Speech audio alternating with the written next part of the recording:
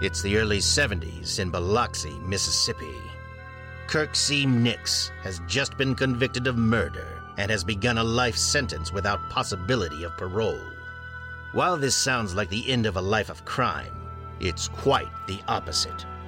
Nix would go on to continue running his gang from prison, orchestrate a hit on a local judge and his wife, and even target and scam gay men out of their money over the phone.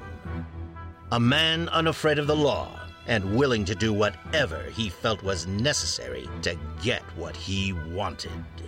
He had the audacity to get rid of a car that he had used in an ambush on law enforcement, a very famous case. His dad drove it to the courthouse in Oklahoma, and Kirksey literally blew it up in front of the courthouse. So we're talking about someone who has some serious tenacity, was not afraid of law enforcement. This is Mafia.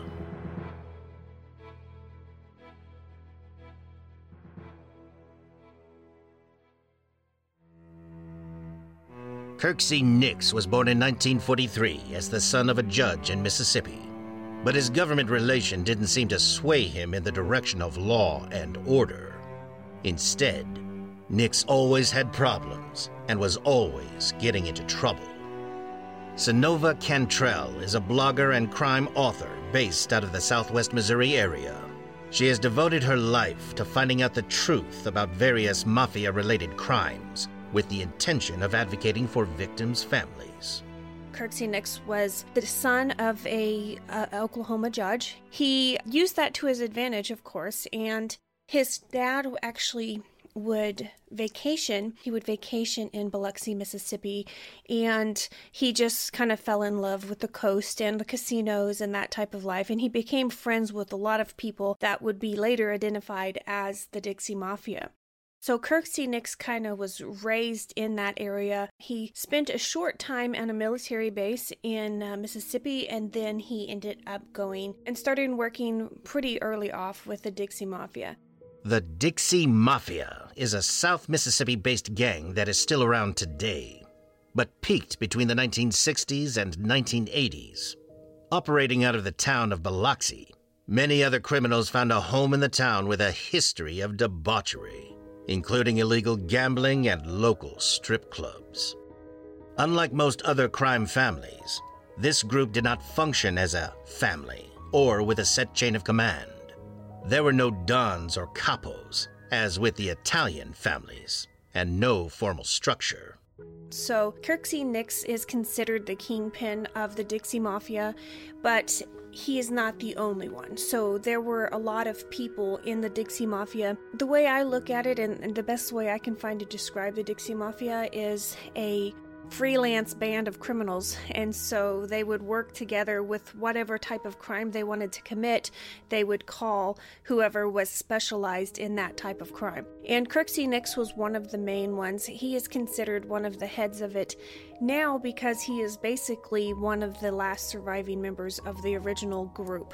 The Dixie Mafia, it is arranged differently than the Italians. We have come to know that they have bosses and underbosses, and they have captains, and then they have crew members, and they have associates, and so it's ranked up in a hierarchy like a business. Well, the Dixie Mafia during this time, they weren't arranged that way. You actually got more clout. You actually might say you moved up the ranks solely by how long you survived. The Dixie Mafia relied on the specialized skills of all its members. They were a string of traveling criminals. I've talked to some law enforcement who said that they were working on their Dixie Mafia cases in Dallas, and he said it was all about credit card fraud. When credit cards were brand new, they were real easy to manipulate and steal, and so it was all around credit card fraud. If you look in other states, in Arkansas and places like that, it was all about running drugs. And so each area had their own little area of expertise. So that's kind of the way the Dixies were.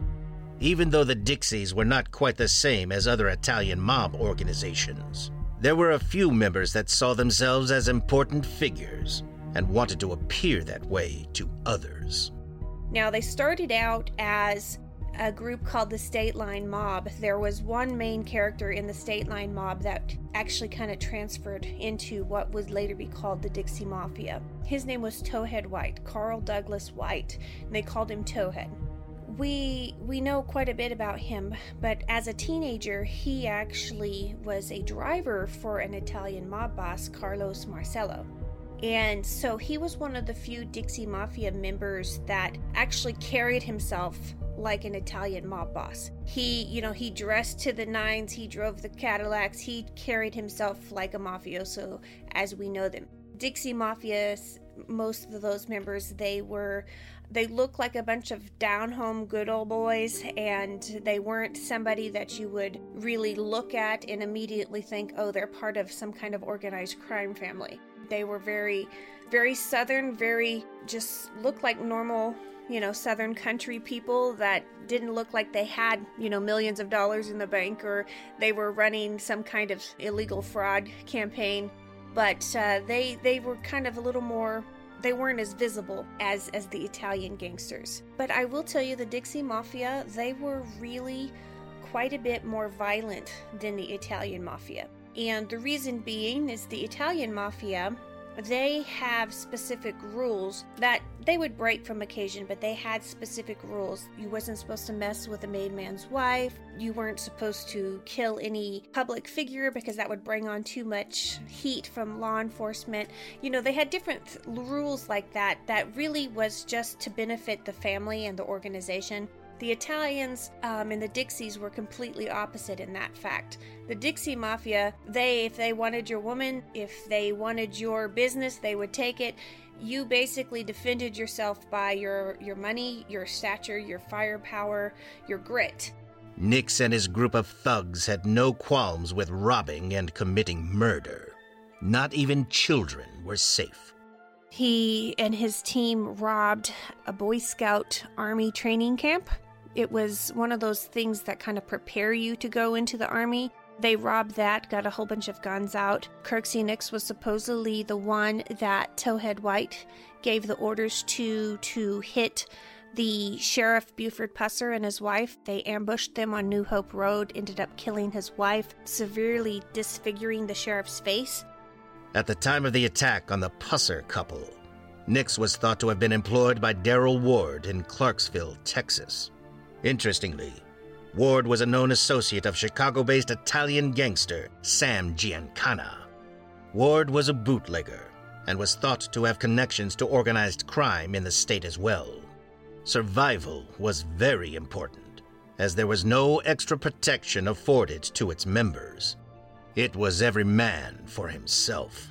You survive by your grit, your firepower, and the connections that you have. So with the Dixie Mafia, they called them the traveling criminals to begin with, because they, at first, law enforcement and the news media, they didn't realize that they were all connected. So you would have a string of highly planned, highly organized robberies in one state, and then all of a sudden, a few days later, 3 states away, you would have another string of high-profile robberies, and bank robberies, home invasions, all these things, and they were always really planned, like they were military precision type things.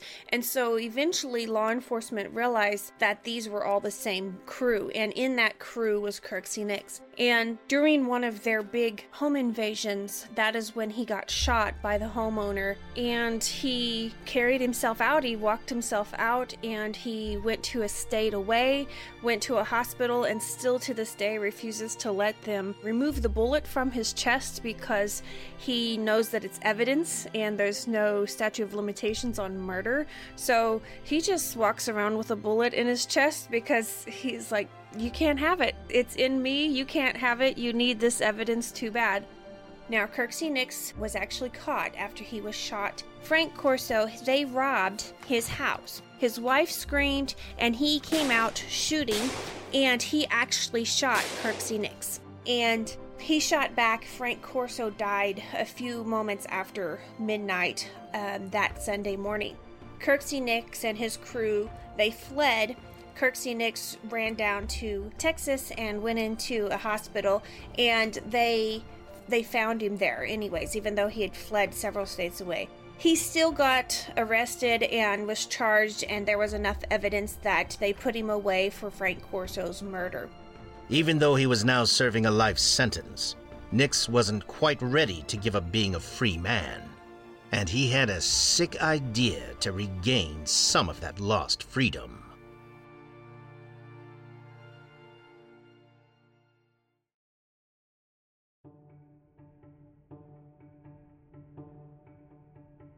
Kirksey Nix had been put away for life, but he wasn't going to let that stop him from trying to get out. He had a plan in place to buy his way out of jail, and it was certainly unexpected. Fast forward to the 80s, he was in Angola prison. He was running a scam against the local gay community. He had what they called a sweetheart scam. He would write letters and get these pen pals of lonely gay men, and he would act, and some of his associates in the prison would act like young gay men that had been wrongly accused, and he would plead on their, pull on their heartstrings and say, this is so unfair, I'm just arrested because of my sexuality, and he would make them feel sorry for him, and then they would start sending in money. The plan worked like this. Prison inmates would secretly pay off guards to use prison telephones and would place false ads in known gay magazines. The men who would answer these fake ads would get letters from the inmates, including risque photos to really sell the idea. The inmates would then ask for money for various reasons, and the money would be sent to a location to be collected by a trusted associate. At the end of the scam, sometimes the victims would be told the truth about who they were corresponding with, and then threatened into sending even more money, lest the inmate they were speaking to out him to his friends and family. According to FBI.gov, retired FBI agent Keith Bell says, men from all walks of life, professors, mail carriers, politicians, fell victim to the scam. One guy in Kansas mortgaged his house and sent $30,000 to the scammers over a period of months. The plan went off without a hitch. Nix was trying to buy his way out of prison. He just found a vulnerable group of people that he thought he could take advantage of, and he had no compulsion about doing that. He would take advantage of anyone, and he found a way to pull on their heartstrings, and he thought if he could get enough money, he could buy himself out of it. And at the time, it may have been possible to do that because he had so many connections back in the 80s, and he had enough political clout, because he was working with some judges and things like that. So back in the 80s, he may have been able to buy his way out. The money started coming in, and Nix had a plan set in place to collect. The story was, I need help getting an attorney, I need help for this fee, for that fee, and he scammed hundreds and hundreds of thousands of dollars from these poor people. And he had several outside connections that were taking care of the money and shipping money back and forth for him. And one of them happened to be Pete Halat. Now, Pete Halat actually ended up running for mayor of Biloxi, and he actually won. And so for a while he was being investigated, he was the mayor of Biloxi, Mississippi. Everything was going according to plan, until Nix started noticing some money missing. He had a feeling that it was Halat's law partner, Judge Vincent Sherry. The public story was Judge Sherry and Pete Halat had worked together as law partners. Well, Pete Halat had started stealing some of the money from Kirksey Nix. And the plan was they were going to put the money in a safe deposit box for Kirksey Nix. Pete Halat started stealing some of the money, and all of a sudden, Nix found out that a few $100,000 were missing from his fund that he had stolen from these people. So somebody had to pay and somebody had to die for this, and Pete Halat blamed it on Judge Sherry. Now, as far as we can tell, Judge Sherry had no corruption, wasn't corrupt in any way, but Pete Halat had transferred this money from the safe deposit box that was the one they had used. He transferred it to a safe deposit box that only had his name and Judge Sherry's name on it. Now, that was a ploy to trick Kirksey Nix into believing that Judge Sherry actually stole the money. It had been decided. Nix would arrange for someone in his gang to take out Judge Sherry, and for good measure, his wife as well. A hit was ordered. Judge Sherry and his wife, Margaret, were both killed in their home late one evening, and that is actually the case that brought the Dixie Mafia into the media spotlight. Up until then, they had spent decades flying under the radar. Nobody publicly wanted to admit that there was such a thing as organized crime in the South. It was kind of like the Italian Mafia back in, J. Edgar Hoover's day. The curtain had officially been drawn back on the Dixie Mafia. There was no more hiding in plain sight. That case was eventually supposedly solved. Kirksey Nix and Pete Halat and a few others were indicted on a few things. Pete Halat ended up skating by the skin of his teeth. He ended up getting some time in prison for some different corruption things, but he's never actually been charged with the murder of Judge Sherry, even though there's a lot of people around who think that he actually was the one that actively hired the hit. And I actually had some people reach out to me that they believe that Kirksey Nix was actually just used as a pawn. Since he was already in prison for life, that they just blamed it on him and he took it. I haven't been able to get any response back from Kirksey to find out if that's true. He told Phyllis, who is the person I wrote about in Silence by the Dixie Mafia, that if that was the case, he wouldn't talk about it anyways. That's just the code he lives by. Getting any answers out of him, I don't look forward to any deathbed confessions from him.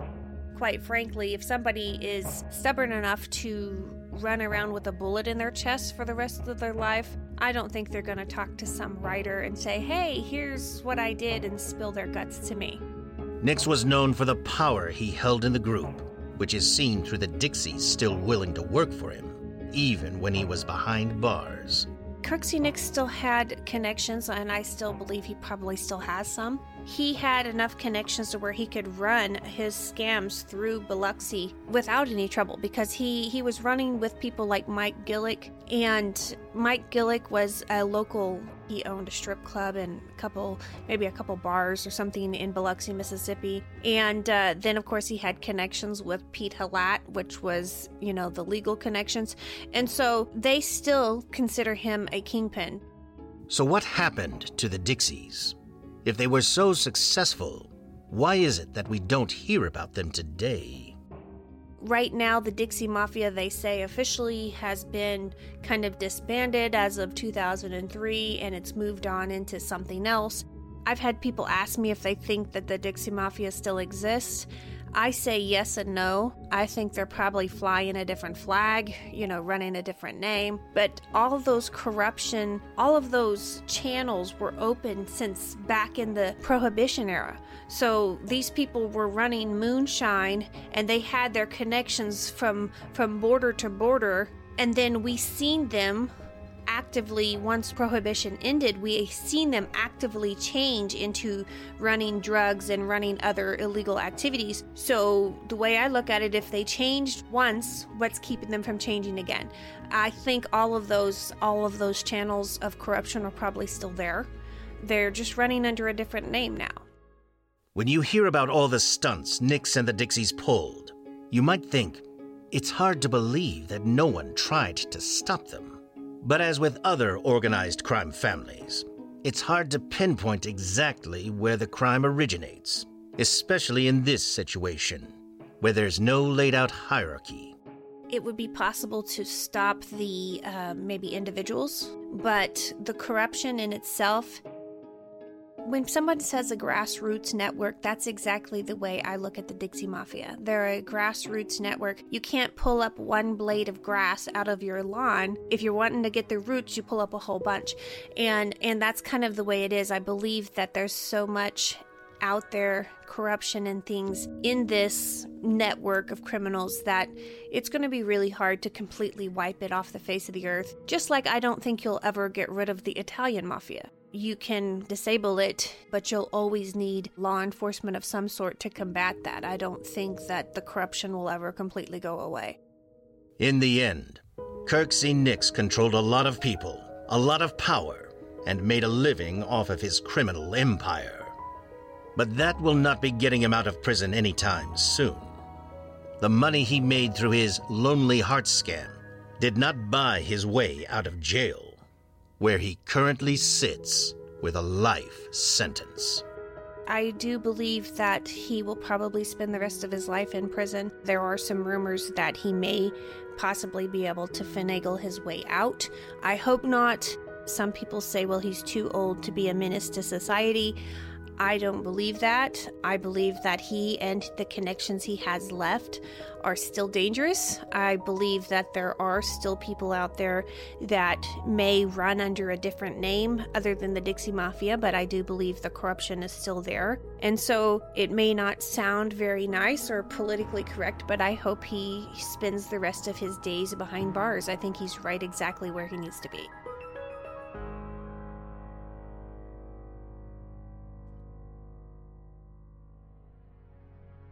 This has been Mafia, an Audioboom original series, hosted by me, Fleet Cooper.